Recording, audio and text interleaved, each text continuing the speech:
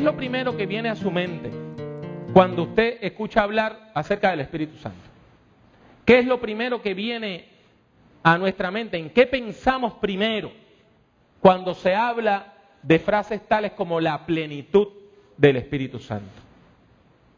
Estas son preguntas importantes, pero debemos confesar que lo primero que viene a nuestra mente cuando nosotros pensamos en el Espíritu Santo es el día de Pentecostés, es la experiencia de Pentecostés. Esa experiencia que se narra en el capítulo 2 del libro de los Hechos de los Apóstoles, donde la iglesia cristiana primitiva, la comunidad cristiana primitiva, esa primera comunidad cristiana recibe un impacto de Dios, recibe el Espíritu Santo de Dios y empieza a tener unas experiencias extraordinarias. Específicamente, reciben el don de hablar en idiomas extranjeros. El Dios de Jesucristo les da la capacidad de hablar en otras lenguas. Y por eso, cuando nosotros hablamos de cosas tales como la llenura del Espíritu, hablamos de la plenitud del Espíritu, hablamos de todas estas cosas, pensamos en los dones extraordinarios. La gente inmediatamente piensa en hablar lenguas, en profetizar, en orar para que los enfermos se sanen en el nombre del Señor. Y mis hermanos y hermanas, tenemos que recordar también que en el mundo pentecostal, esas experiencias son parte integral de la vida de nuestras iglesias pentecostales. Nosotros inmediatamente pensamos en el Espíritu, pensamos en los pentecostales y pensamos en esa doctrina. La iglesia pentecostal tiene una doctrina que es un poco distinta a la nuestra. Ellos afirman que después de la conversión, usted recibe una segunda experiencia de gracia. Y esa segunda experiencia de gracia es la experiencia que le permite a usted hablar en lenguas. Nosotros, los discípulos de Cristo, entendemos que hay una sola experiencia de gracia, y es la conversión. Y que la plenitud del Espíritu Santo viene a raíz de la conversión, no es una experiencia separada a esa. El problema de todo lo que yo le acabo de decir es que es una visión bastante limitada, hermano, bastante limitadita. Si bien los dones espirituales son importantes, el Nuevo Testamento afirma que hay otra experiencia que es tan o más importante que los dones espirituales. ¿Me escuchó bien? ¿Algo más importante que los dones? Sí. Hay algo que es más importante que los dones del Espíritu Santo. Y la Biblia le llama a eso los frutos del Espíritu. Los frutos del Espíritu. El pasaje bíblico que habla de los frutos del Espíritu se encuentra en el capítulo 5 de Gálatas. Y allí encontramos, hermanos y hermanas, dos listas. Dos listas. Una que describe las conductas equivocadas, lo que nosotros los cristianos no debemos hacer, la conducta que debemos tratar de evitar, y otra lista que habla de las virtudes que usted y yo como creyentes tenemos que tratar de cultivar. Eso tiene un nombre técnico. A eso se le llama un catálogo de vicios o un catálogo de virtudes. Un catálogo de vicios es esa lista de cosas malas, y un catálogo de virtudes es esa lista de cosas buenas a las cuales nosotros debemos aspirar. No cabe duda que cuando nosotros vemos estas listas, las listas más claras se encuentran en el capítulo 5 del libro de Gálatas, de la epístola del apóstol Pablo a los Gálatas. El catálogo de vicios más conocido de todo el Nuevo Testamento está en Gálatas 5, del 16 al 21. Y el catálogo de virtudes o la lista de virtudes a las cuales usted y yo debemos aspirar, más conocidas del Nuevo Testamento, se encuentra también en ese capítulo. Capítulo 5 de Gálatas, del 22 al 23. A esto se le llama, a los vicios se le llama las obras de la carne, y a las virtudes se le llama los frutos del Espíritu Santo. Así que tenemos una lucha entre las obras de la carne y los frutos del Espíritu. Esta yuxtaposición, este contraste, cuando usted pone uno al lado del otro para hacer la diferencia, tiene un profundo efecto educativo. La palabra de Dios lo que está haciendo es educándonos, enseñándonos a vivir. Lo que quiere la Biblia es que usted y yo sepamos claramente qué cosas nosotros debemos tratar de evitar y qué virtudes tenemos que tratar de cultivar. A qué cosas debemos aspirar en el nombre de nuestro Señor Jesucristo. Los frutos del Espíritu Santo son esta lista de 9 virtudes. 9 virtudes, o sea, 9 cualidades que Dios les regala a la persona que cree. Usted no las tiene que comprar. Esto no viene porque una persona impone las manos sobre usted. Estos son regalos que Dios da a las personas que se acercan a Dios con fe. Pero para crecer espiritualmente hay que buscarlas. ¿Entiende? Esto es bien sencillo. Si yo le digo a usted, tengo un regalo para ti, aquí está, ven a buscarlo, y usted nunca lo viene a buscar, usted no se apropia de él. Es más, usted a lo mejor viene y lo busca y se lo lleva, pero si nunca lo abre, no es suyo. Es más, si usted se lo lleva y lo abre y lo saca, mira qué bonito, y lo pone en una esquina y jamás lo toca. Como cuando las esposas, para motivarnos a nosotros los esposos, nos regalan algo de hacer ejercicio. Y usted lo abrió, ¡ay, qué bonito! Y usted lo puso. Y nada más lo toca cuando lo quiere mover de un sitio a otro. Pues entonces usted no se está apropiando del regalo. Dios quiere regalarle cosas a usted, pero usted tiene que hacer las suyas en el nombre de Jesucristo. Y lo primero que Dios quiere regalarle a usted es amor. El primer fruto es el amor. El amor es el concepto teológico central, la idea central del Nuevo Testamento es que Dios es amor. Por lo tanto, Pablo nos dice en este mismo capítulo 5, versículo 6, que la fe que obra en el amor es el resumen de todo el Evangelio. Cuando alguien a usted le pregunte, ¿y qué es eso del Evangelio? Es la fe que obra con amor. Eso es el Evangelio. Eso es todo. Es que nosotros, tomando como punto de partida el amor de Dios, tratamos de vivir en amor y de actuar en amor. Eso es el Evangelio. El apóstol Pablo también dice en este mismo capítulo, versículo 14, que toda la ley se resume en el siguiente mandamiento: amarás a tu prójimo como a ti mismo. ¿Ya está? Y si nuestro Puerto Rico está en una crisis tan grande, es porque nosotros no estamos viviendo en amor. Porque cuando el gatillero mata a otro, no está viviendo en amor. Y cuando una persona mata a otra porque en una fiesta le viró un trago encima,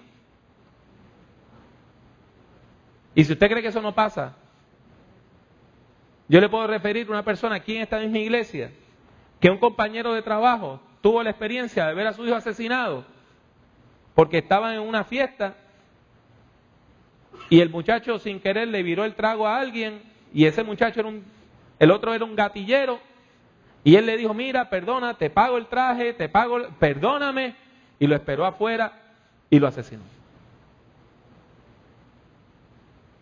Nosotros, en nuestro país, en nuestra cultura, hemos olvidado lo que es el amor. Y el amor es la virtud central que tiene que adornar la vida de un creyente. es la virtud central que tiene que adornar la vida de un creyente. El segundo fruto del Espíritu es el gozo. ¿Y sabe lo que es el gozo? El gozo es la capacidad de mantener una actitud positiva aún en medio de la tribulación. Porque todo el mundo tiene problemas. La vida no es un bombón de menta. La vida es dura y la vida puede ser amarga. Pero la persona que tiene fe, la persona que tiene fe puede tener gozo aún en medio del problema. Y eso viene como un regalo de parte de Dios. En el Nuevo Testamento el gozo siempre va de la mano del sufrimiento. El gozo siempre va de la mano del sufrimiento. Cuando usted lee la Biblia, usted encuentra que eso se da así una y otra vez. El gozo va de la mano del sufrimiento. La Biblia dice en Hechos capítulo 16 que en una ocasión el apóstol Pablo fue encarcelado por estar predicando el Evangelio. Él y su acompañante, un hombre que se llamaba Silas, son echados a la cárcel de más adentro. Y no le voy a decir lo que eso es, pero es una cosa bastante fea, ¿sabe? ¿Y sabe lo que hicieron allí? Se pusieron a cantar himnos a Dios. Himnos a Dios. ¿Y de dónde sale esa energía para cantar en medio de la tribulación? ¿Sabe de dónde sale? Sale del gozo que da el Espíritu Santo de Dios a la vida del creyente. Y recuerde que el apóstol Pablo habló del gozo y escribió sobre el gozo cuando estaba preso. Precisamente a los filipenses. El tercer fruto del Espíritu, hermanos y hermanas, es la paz. La paz es el tercer fruto del Espíritu. Y en el Nuevo Testamento se nos habla de paz de dos maneras distintas. Usted sabe que en el Nuevo Testamento nosotros tenemos documentos que originalmente fueron escritos en hebreo y otros en griego. En hebreo, la palabra para paz es shalom. Y shalom quiere decir bienestar integral. Eso es lo que quiere decir shalom. Shalom quiere decir que usted tiene todo lo necesario para vivir. Que usted tiene techo, que tiene alimento, que tiene familia, que tiene amor. Eso es shalom. Sin embargo, la otra palabra es eirene. Y eirene en griego quiere decir que se acabó una pelea, que terminó un conflicto. Pues mire, Dios quiere que usted tenga paz shalom y paz eirene. Dios quiere que usted tenga todas las cosas básicas para vivir. Básicas para vivir. No lujo, lo necesario para vivir. Y lo otro es que Dios quiere que usted no tenga conflictos con otra persona. Y si usted tiene un conflicto con otra persona, que ese conflicto usted lo pueda manejar, solucionar en el nombre de Jesucristo. El cuarto fruto del Espíritu es la perseverancia, la paciencia. Y eso lo que quiere decir es la capacidad de controlar las pasiones en los momentos de crisis. Todos estos frutos de alguna manera se relacionan a la crisis. Porque en la crisis es que una persona demuestra su temple. Mire, cuando las cosas van bien, cualquiera puede tener gozo y paz. Pero es cuando las cosas van mal y la vida nos aprieta que usted necesita esa paciencia que viene de parte de Dios. Esa perseverancia que le permite mantener sus emociones bajo control. En quinto lugar, el quinto fruto del Espíritu es la benignidad. El sexto es la bondad. Ambos se refieren a la capacidad para hacer las cosas buenas. Esto es bien importante, hermano. Esto es bien importante. Escuche bien lo que le voy a decir. Para destruir no hace falta talento. ¿Me escuchó bien? Para dañar algo no hace falta talento. Para destruir no hace falta inteligencia. Usted puede agarrar al hombre más tonto del barrio, dele un marrón de 40 o 50 libras y le puede romper algo. Para romper no hace falta talento. Para edificar, para construir, ahí sí que hay que hilar fino. Pues mire, hermano, del mismo modo, para hacer lo malo no hace falta talento. Necesitamos el poder del Espíritu Santo para hacer lo bueno, para hacer lo correcto. El séptimo fruto del Espíritu es la fe. La fe. Y la fe es sobre todo una actitud de confianza y de fidelidad. Tener fe es ser fiel a Dios, porque Dios es fiel a nosotros. Es ser leales a Dios, porque Dios es leal a nosotros. Mire, en la hora mala, Dios no se huye. En la hora mala, Dios está con usted. En la hora difícil, Dios está con usted.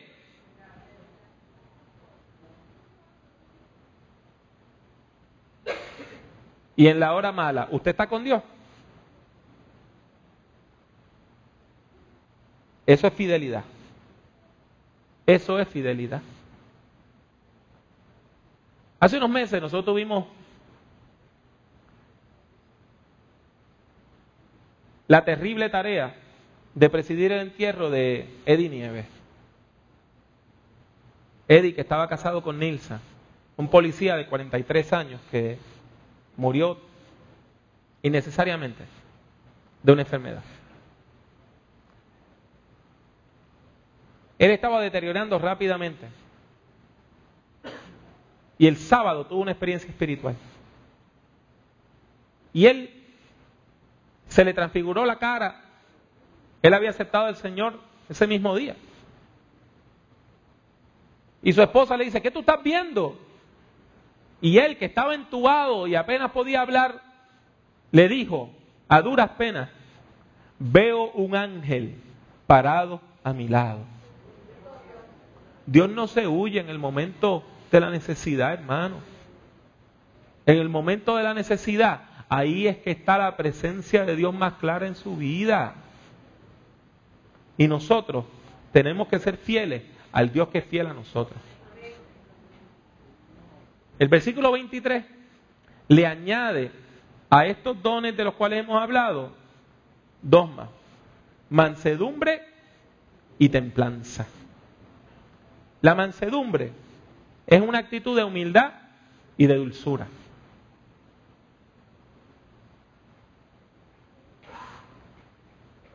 Usted no tiene que vivir amargado. La persona mansa es dulce con los demás, les trata con amor. Y eso viene del Espíritu Santo. Eso viene del Espíritu Santo.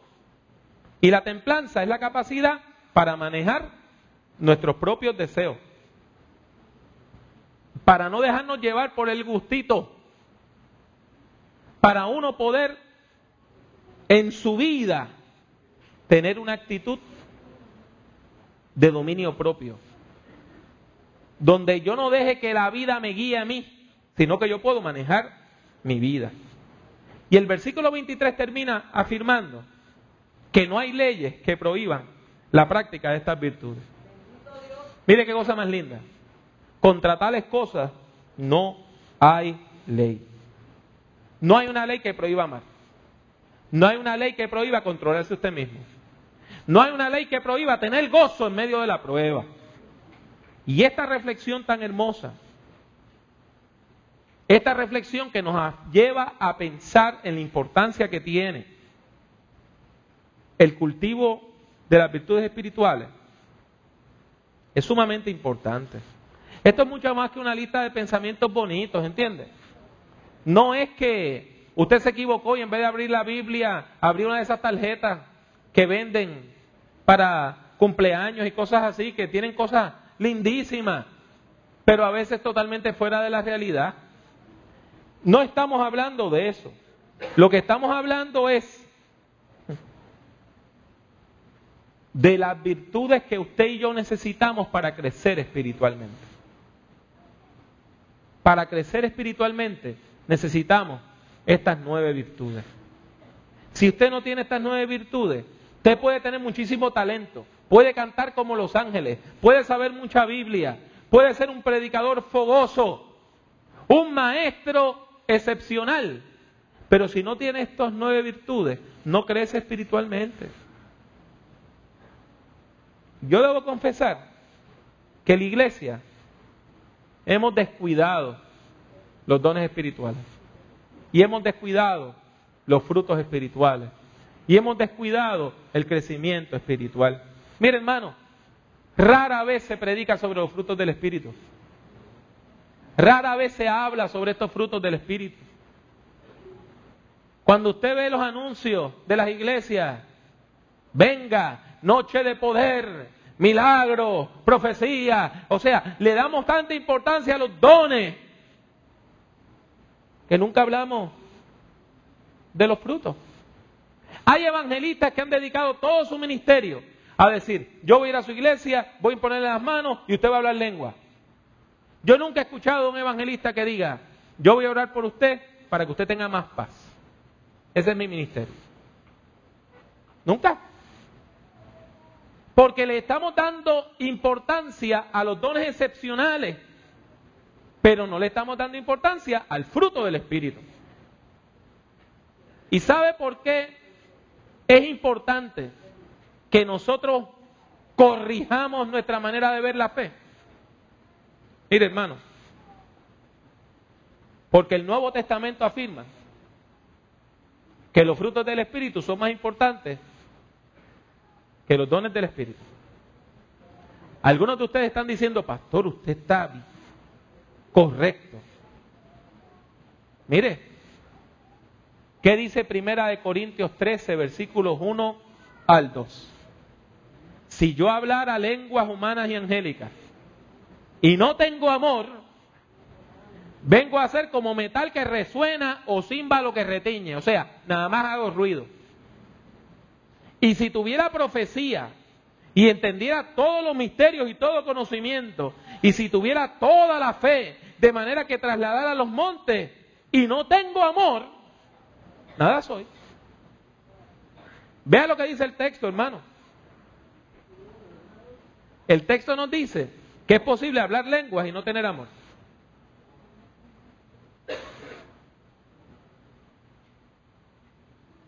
Lo dice la Biblia. Es posible profetizar y no tener amor. Es posible cantar lindísimo y no tener amor. Es posible ser un gran maestro y no tener amor. Y lo más importante es el amor. El texto bíblico es bien clarito, hermano. Bien clarito.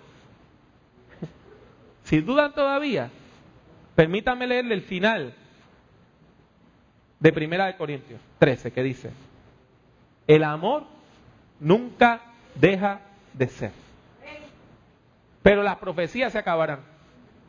Cesarán las lenguas y el conocimiento se acabará. ¿Lo vieron? Va a llegar un momento que no va a hacer falta hablar lenguas, porque vamos a estar en la presencia de Dios y allí, ¿cómo nos vamos a comunicar? Dios lo sabe. Pero allí, el africano va a estar hablando en suajili, los puertorriqueños vamos a estar hablando español o spanglish, los rusos van a estar hablando en ruso y todos nos vamos a entender. No vamos a necesitar dones de lengua. Y la profecía se va a acabar. Y continúa el apóstol diciendo, en parte conocemos y en parte profetizamos. Pero cuando venga lo perfecto, entonces lo que es en parte se acabará. Cuando yo era niño, hablaba como niño, pensaba como niño, juzgaba como niño. Pero cuando ya fui hombre, dejé lo que era de niño. Ahora vemos por espejo oscuramente, pero entonces veremos cara a cara. Ahora conozco en parte, pero entonces conoceré como fui conocido. Ahora permanecen la fe, la esperanza y el amor. Estos tres. Pero el mayor de ellos es el amor. Por lo tanto, hermanos y hermanas, queda claro que la búsqueda de la plenitud del Espíritu debe comenzar con el cultivo de los dones del Espíritu. Y el cultivo de los frutos del Espíritu. Hermanos, muchos de nosotros, cuando nos convertimos, pasamos meses orando. Señor, dame el don de lengua, dame el don de lengua, dame el don de... hasta que el Señor nos selló con su Santo Espíritu. ¿Cuántos de nosotros hemos orado pidiéndole al Señor más gozo? Señor, dame la capacidad de tener gozo en medio de la prueba. ¿Cuántos de nosotros estamos orando para pedirle al Señor paciencia? ¿Cuántos de nosotros le estamos pidiendo al Señor templanza, la capacidad de dominarnos a nosotros mismos? Hermanos, hermanas, hay que orar para pedirle a Dios que nos regale esos frutos. Y para que esos frutos nazcan en nosotros. Para que podamos ser cristianos maduros. Que cultivemos el amor, el gozo, la paz, la paciencia, la benignidad, la bondad, la mansedumbre, la templanza, la fe. Hermanos, hermanas, contra tales cosas no hay ley. No hay una ley que me prohíba amar. Usted me puede odiar, pero no puede evitar que yo le ame. No hay una ley que prohíba tener gozo. Quizá alguien me quiere robar el gozo, pero el gozo mío es mi fortaleza que me da el Señor. Quizá una persona me quiere robar la paz, pero no hay una ley que me prohíba a mí estar en paz. No hay una ley que me prohíba a mí estar en paz. No hay una ley que me prohíba a mí eso. Ahora bien, ¿cómo se cultivan estas virtudes espirituales? Esto es importante. El reverendo Héctor González estuvo con nosotros hace un par de sábados y estuvo hablando acerca de la oración. Y él dijo algo que yo voy a parafrasear, ¿sabe? Él dijo algo así como que el crecimiento espiritual se cocina en fogón, no en microondas. ¿Me escuchó bien? El crecimiento espiritual se cultiva en fogón, no en microondas. Usted no puede aspirar a recibir todos estos dones espirituales así, de hoy para mañana. Que yo llegué violento y ya mañana tengo paz. No, hermano.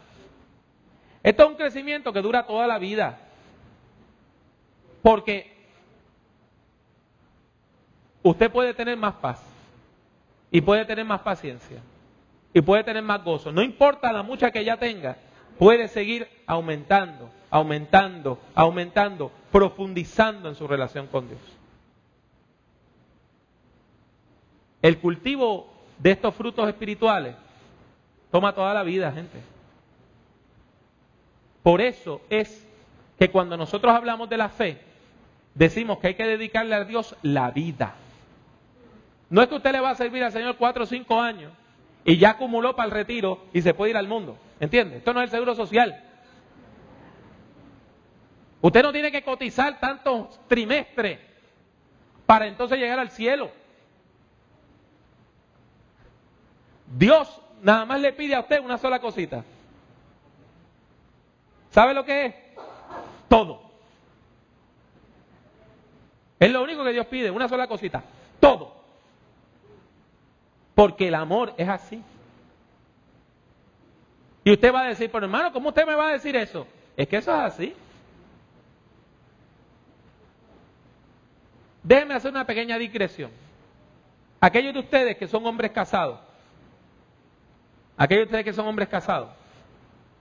déjenme decirle algo. Su esposa no quiere ser la primera en su vida. Su esposa no quiere ser lo primero en su vida.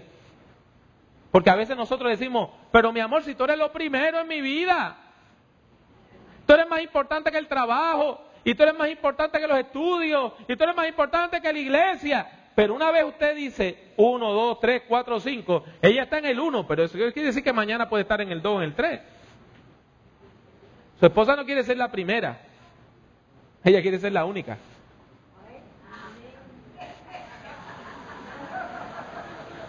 Ese amén salió del hondón del alma, ¿vio? No quiere ser la primera, quiere ser la única. Pues mire, Dios no quiere ser el primero, Dios quiere ser el único. Y eso usted lo cultiva en una vida, en una vida, en una vida. Hay que ser amigo de Dios y es una amistad para toda la vida. De manera que usted pueda decir, mi Dios y yo andamos siempre juntos. Ahora, ¿cómo se cultivan esos dones, esos frutos? ¿Cómo se cultiva la relación con Dios? Hermanos, hermanas, por medio de las disciplinas espirituales. Tiene que leer la Biblia. ¿Ok? Tiene que leer la Biblia. Si usted es de las personas que está buscando los espejuelos por 2 semanas y no los encuentra, y entonces cuando él va el domingo por la mañana y busca la Biblia, encuentra los espejuelos ahí dentro, usted necesita leer más la Biblia, ¿sabe? Necesita leer la palabra. Y ahora, usted puede recibir la palabra de muchas maneras. Edwin, uno de los hermanos que asiste a nuestra iglesia, que está por allá, por aquella esquinita, Edwin me dijo un día que venía una aplicación para iPhone de la Biblia. Y me dice, y el teléfono me lee la Biblia. Y yo la busqué y sí existe, es una aplicación para teléfono electrónico, esos teléfonos inteligentes, hermano. Y a veces, cuando yo me estoy preparando para salir, por ejemplo, si yo voy a predicar de Efesios, estoy escuchando Efesios. Y mientras me estoy vistiendo y lavando la boca, entonces voy escuchando la palabra. Y en el carro, en vez de estar escuchando la chabacanería que está en la radio, póngase a escuchar los salmos. Llénese de la palabra. La oración. La oración es importante, ¿sabe? Y hay que orar en varias modalidades. Y una de las modalidades importantes es orar en grupo, orar en comunidad. Venga al servicio de oración, hermano. Hermana, venga al servicio de oración, saque un ratito. Si no puede llegar a las 7:30 exactas, llegue a las 8. Ore con nosotros. Qué lindo es cuando nos tomamos de las manos en grupos pequeños o en la cadena de oración y estamos orando los unos por los otros. Cuando vemos la lista de oración proyectada y vemos todos esos nombres de personas que han pedido oración y usted puede seguir orando y orando y orando, hermano, eso es hermoso. Tenemos que ayunar también. Y ayunar no es nada más dejar de comer. Debemos hacer ayunos de varias cosas. Hay una amiga de mi esposa que cuando llega la Cuaresma, la preparación para la Semana Santa, ayuna de Facebook. Y dice, hermanos, hermanas, voy a comenzar mi ayuno de Facebook por las próximas tantas semanas, no me voy a conectar. El tiempo que usaba conectada lo va a utilizar para leer la Biblia y para orar. Usted sabe que usted puede hacer un ayuno parcial. De decir, voy a hacer un ayuno donde voy a comer ensalada, tomo un poquito de jugo ya. El ayuno no es cuestión de usted privarse, es cuestión de usted sacar tiempo para Dios. Hay que adorar a Dios y adorar a Dios en comunidad. Venir a la iglesia. Mire qué cosa más hermosa ver a la niñez de nuestra iglesia. Dirigiendo los cánticos, leyendo la palabra, ver a Nayara con ese himno especial, ver la reacción de los niños a la familia Espinosa. Qué lindo, ¿verdad?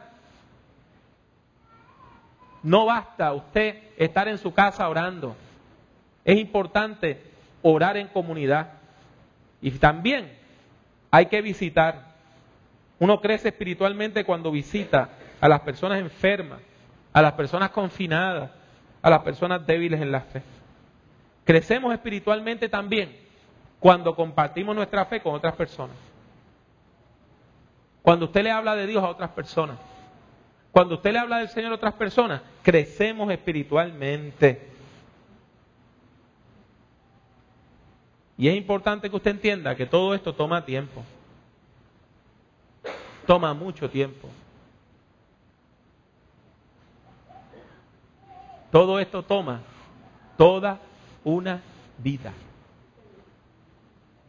Pero ¿sabe qué? Si algo tenemos es tiempo, porque Dios es eterno y porque el amor de Dios nunca deja de ser.